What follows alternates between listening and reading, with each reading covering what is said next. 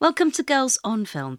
I'm your host, Anna Smith. This week's episode is a live recording from our Killers of the Flower Moon screening, in person with Best Actress Oscar nominee, Lily Gladstone. Fasten your seatbelts. It's going to be a bumpy night. I'm gonna get that gun of mine, and I'm gonna change you from a rooster to a hen with one shot. Some people call me a freak. I hate that word. I don't believe in it. Better yet, I don't believe in labels. You know, I think you're the only girl in the world that can stand on a stage with a spotlight in her eye and still see a diamond inside a man's pocket. Because I'm up at 5 every morning working my ass off. Does someone want to just tell me to my face, you're never going to give me the scores I deserve? Hi again, I'm Anna Smith, and I was delighted to host this Q&A with Lily Gladstone soon after her Oscar nomination for Killers of the Flower Moon, which is on Apple TV Plus now. Martin Scorsese's film tells the shocking true story of Oklahoma's Osage murders. Due to the oil on their land, the Native American Osage became some of America's wealthiest citizens, but white settlers started to infiltrate the community. Robert De Niro plays the sinister Hale, who will do anything to gain control of the land. I've known Molly and her sister since they were little girls running around, making a lot of trouble. Echo. Molly's dear departed father, Ikaise Y, was a dear, dear friend of mine, a beloved friend of the heart. He always used to tell the white men just to call him Jimmy, but I always called him by his proper name, Nakaise Y. We had great respect for each other. Lily plays Osage heiress Molly Kyle, opposite Leonardo DiCaprio as Ernest Burkhart, and she is the first Native American to be nominated for a Best Actress Oscar. Hello again. So once again, I'm Anna Smith, and I am now absolutely delighted to welcome to the stage the wonderful Lily Gladstone.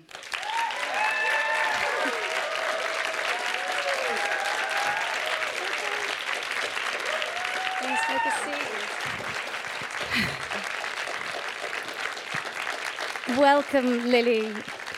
Thank you so much for joining us. Welcome happy to be here. Thank Girls you. on Film podcast. Everyone's just seen the film, of course. I think we've got rapturous applause there. So obviously still, finding that incredibly moving. Congratulations on your Oscar nomination. Thank you. Thank you so much.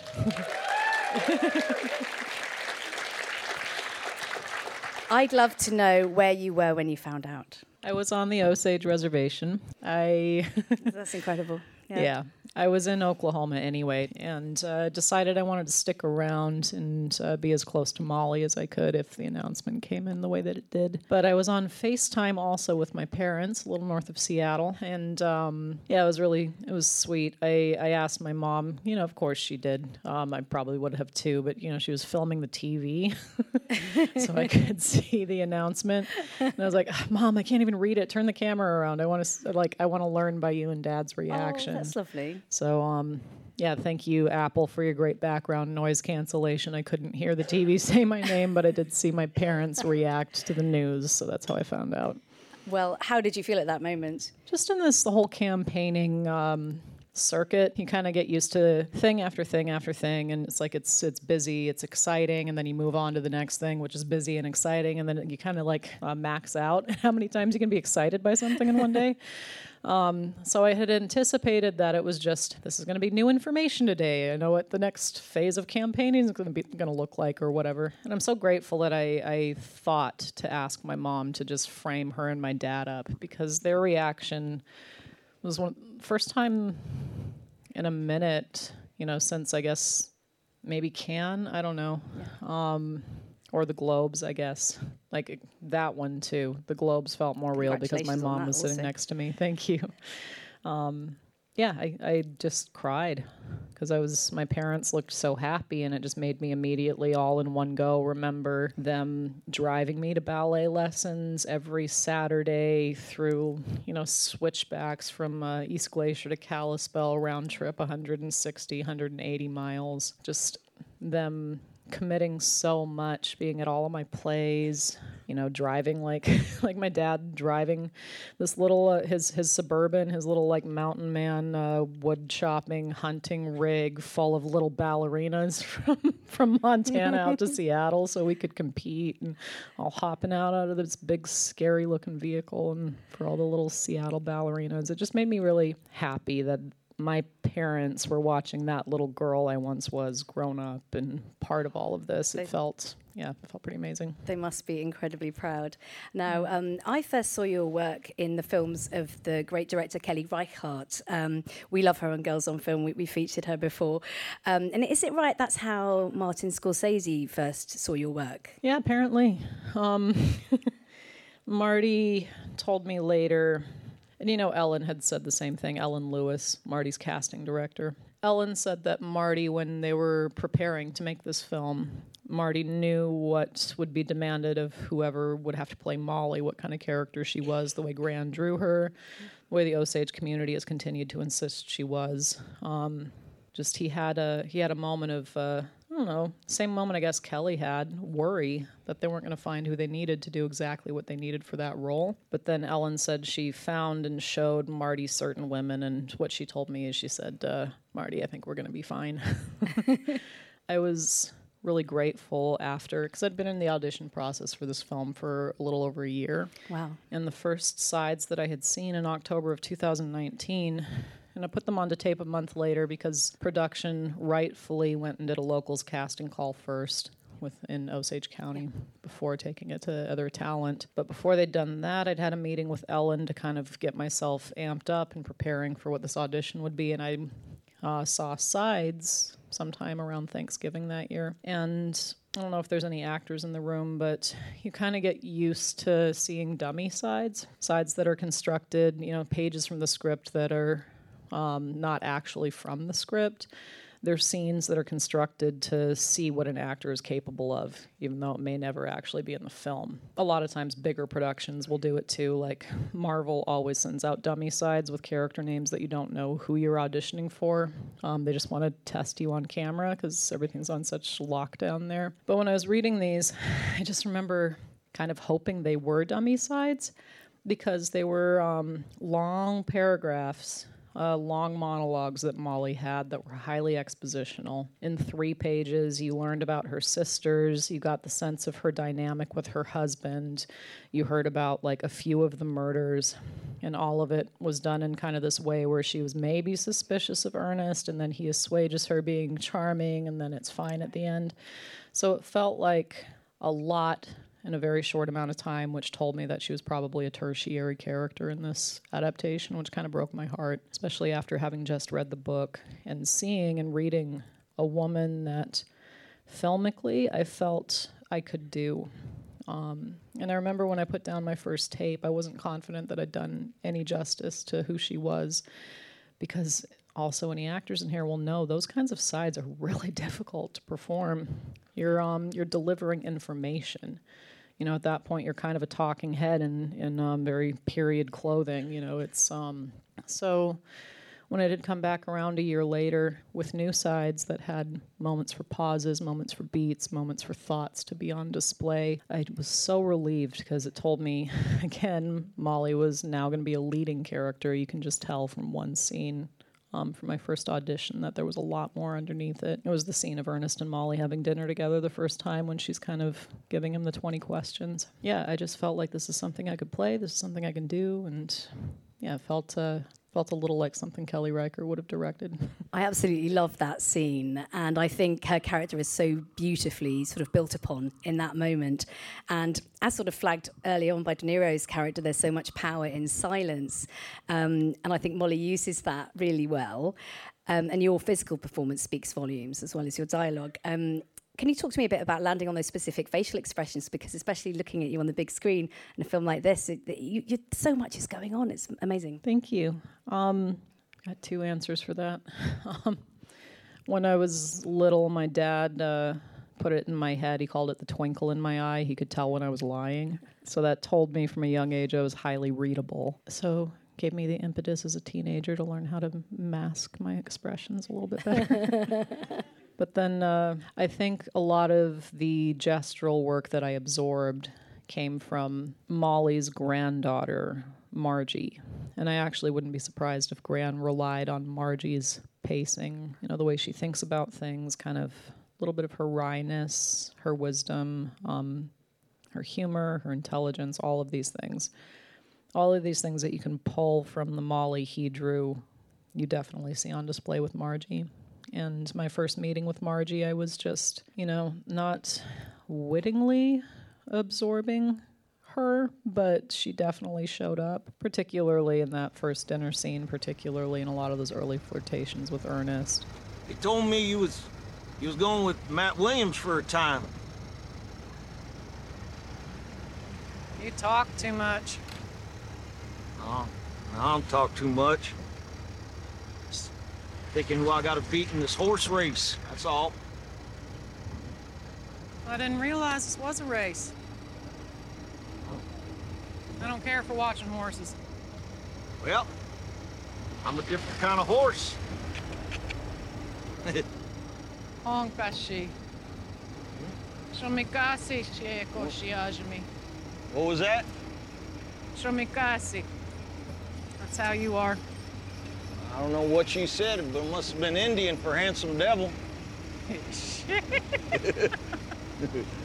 I wanted to talk to you because you've sort of alluded to this, but what did you learn about the real-life Osage women in preparing for this? I'd heard it several times, and most notably from one of our key liaisons to the community with the film, Brandy Lemon. She's a woman on Osage Congress from Gray Horse District, where this all takes place. Osage are broken into 3 districts, Pahuska, Hominy, and Gray Horse. Gray Horse is where this all happens, and each is slightly different. Gray Horse were the last community to arrive when Osage were relocated from Missouri. One thing that was imparted on me, the way that Brandy put it, was women at that time conducted themselves with the kind of decorum as if they were part of the royal family. The way you are in public is very proper. The way you hold yourself is very proudly. And really, it's always audience and performance is always the last element that kicks a scene into hyperdrive, of course, but the step before that where I really feel a character land is in the wardrobe. And the way that Molly wore her blanket as a traditional Osage woman, you can kind of see it in this, even though it's in Argyle. That actual blanket that I'm wearing in this photo was from the Reign of Terror. It was from the Tall Chief family, Eliza Tall Chief. So over 100-year-old blanket that I'm wearing here that belonged to an Osage woman during the time. You have to hold yourself in a very specific way if that blanket's going to fall correctly, and your arms, I had ballet training when I was younger for a long time before I was an actress. It's like, all right, arms are kind of in first position to hold this blanket the way it should be. The broadcloth skirt, when you're tied into it with the butterfly fold pleat, the way that it's supposed to be, holds you up almost like a corset. It was very important, because I feel like a lot of times, historically in film, when Indian women are depicted, we're very loose, we're very, casual, we're very, the way Western society would project onto the wild Indian. Really, we're highly protocoled people. We're very, very diligent about hygiene, about how we wear our hair, how we wear our jewelry, these pins, these bunch beads.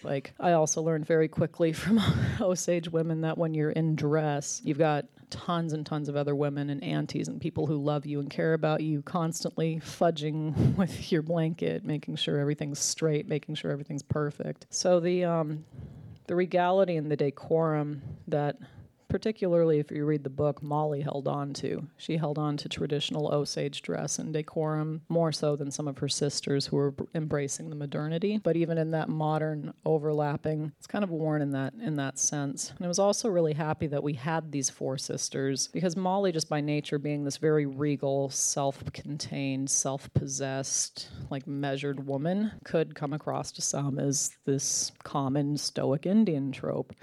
But then we had her sisters to bring the laughter, to bring the looseness, to bring the humor, to bring the badass auntie to the screen. And I was really grateful for that, because there's a lot of steep mountains to climb when you're making a film like this. And I think undoing perspective and showing a wider range of who we are as human beings is ultimately what will humanize us in stories about our dehumanization, which is why we're able to care about histories like this in the way that we do after watching films like this.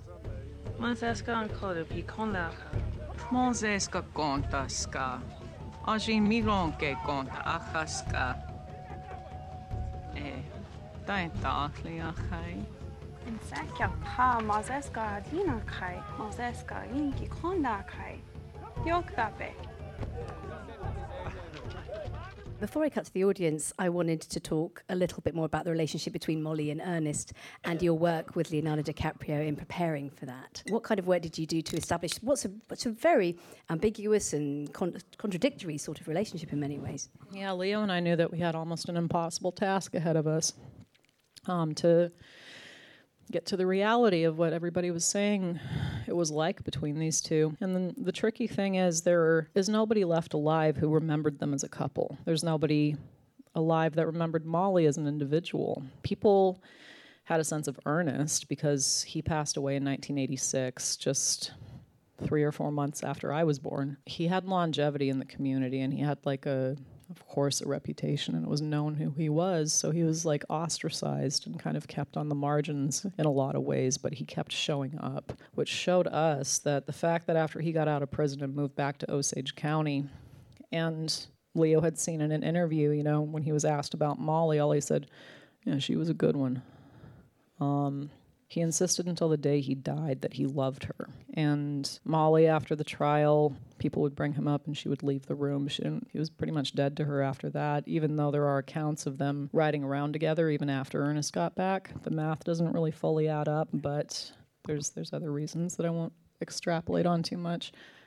Marty had taken the invitation to go to a dinner that Grey Horse had put on for the filmmakers, for everybody in the community to kind of air some of their hesitance and worry about the film. And it was there that Margie stood up and said, what you have to remember is that Ernest and Molly loved each other, impossible as that may seem, or hard as that is to believe.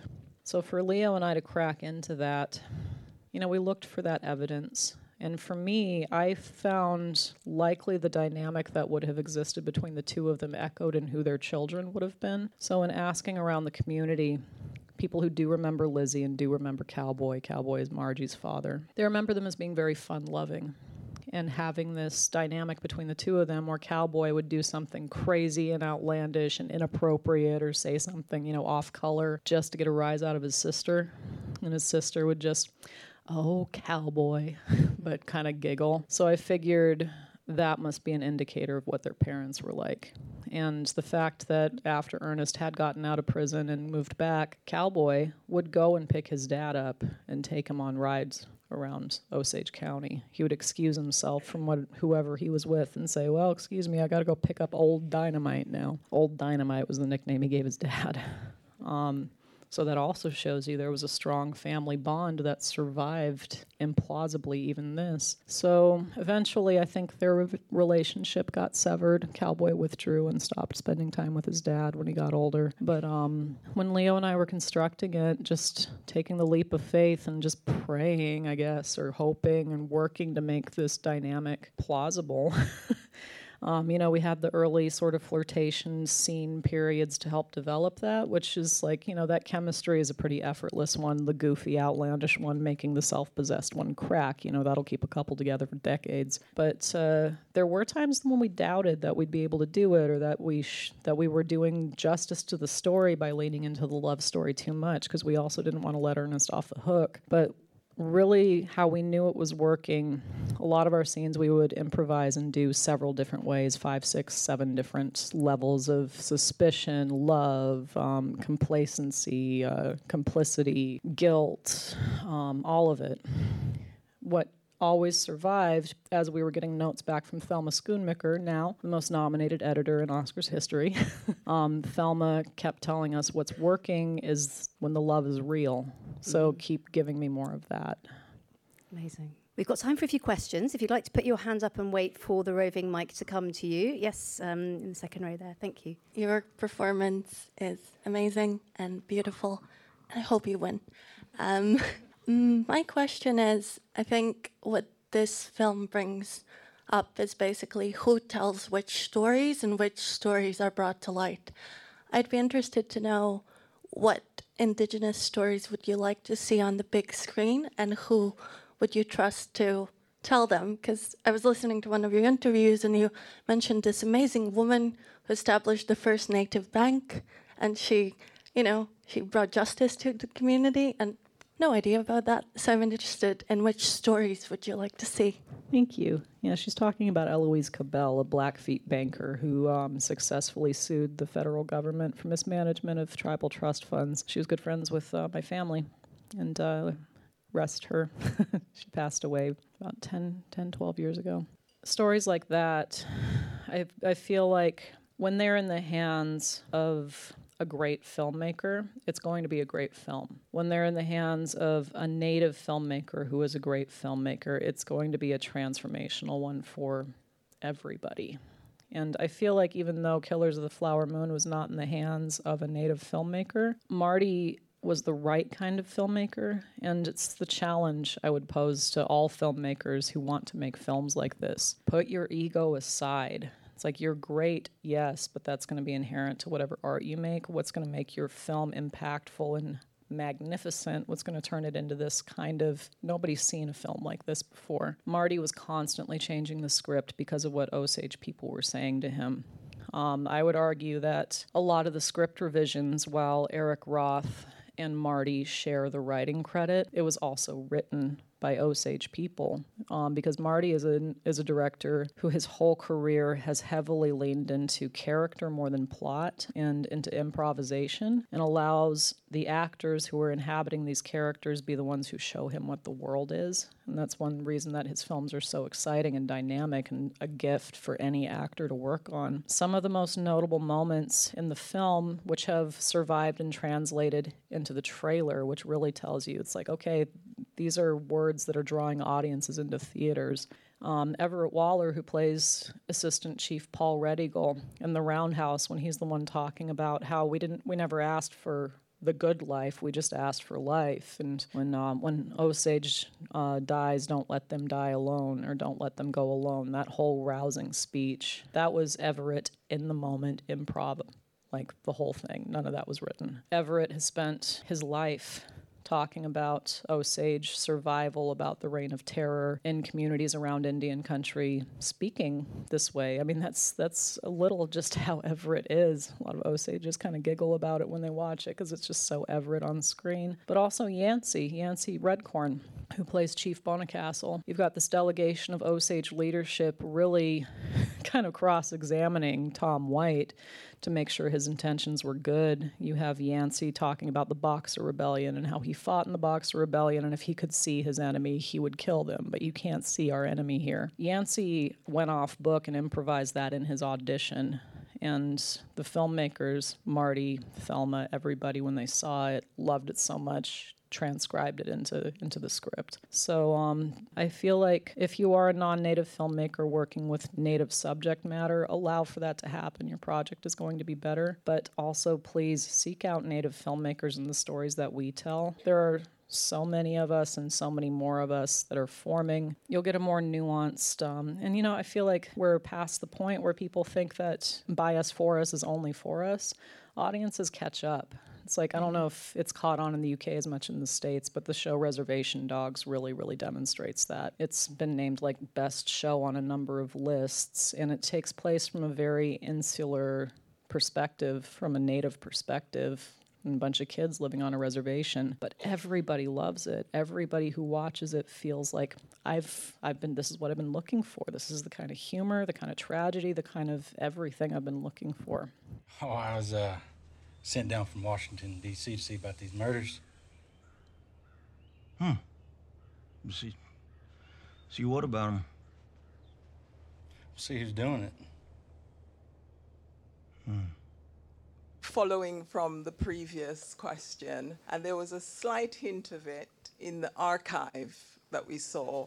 What I would love to see, and I don't know how much Mr. Scorsese and the entire production knew about the Black Wall Street. There was a very quick black and white sketch of it in there. Bob said he learned about it making this film. Leo, I think, had learned about it a little bit earlier. And one thing that struck everybody, I think Marty even has said he learned about it in the process of making this film.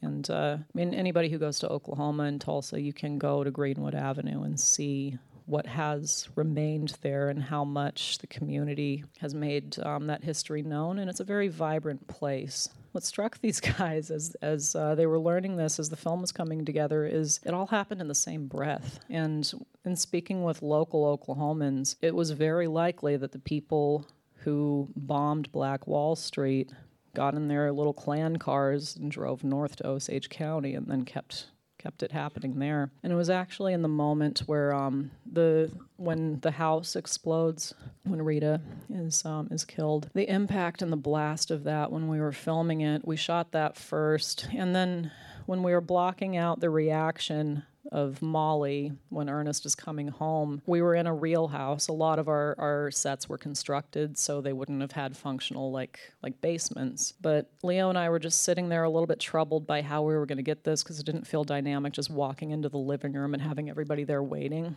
So asked me, where do you think they would go? And immediately it just like, well, where would we go if we thought we were being bombed? Because that just happened. So then in the moment, we realized there was a basement. We decided to put the family down there. And then we asked Vera, Norma Jean, the actress who played Vera, to just say it, state it for the audience who maybe didn't catch that comparison. It's like, it's just like Tulsa, it's just like Tulsa. Both of these histories, I will say now, there's a lot of legislation in the states, and in Oklahoma, House Bill 77 is attempting to intimidate teachers out of teaching these histories. So the presence of Greenwood Avenue, of the legacy that it's left, the people who keep the museum going, that's not going anywhere. But teachers now, the brave ones are still teaching it. The ones who, who don't want to lose their teaching licenses, they're trying to figure out how they can talk about Black Wall Street and the Reign of Terror, because they're both very, very much Oklahoma history. Thank you for bringing that up. Thank you for your question. I just wanted to thank you again for your honesty today, for joining Girls on Film, and for talking about really your amazing performance. We've been also privileged to hear from you today. Thank you so much, Lily Gladstone. Thank you for having me. Thank you to all our listeners who made it to the live recording at the Hamyard Hotel in London. If you want to hear more about upcoming Girls on Film screenings and events, including our awards on the 20th of February, you can subscribe to our mailing list by emailing us at girlsonfilmsocial@gmail.com. This episode is in partnership with Apple Original Films and Killers of the Flower Moon. Killers of the Flower Moon is available to watch globally on Apple TV+. Girls on Film is an HLA production, brought to you by executive producer Heather Archbold, producer Heather Dempsey, assistant producer Charlotte Matheson, and audio editor Jack Howard. Thanks for listening. I've been Anna Smith. I'll be back soon. You talk too much.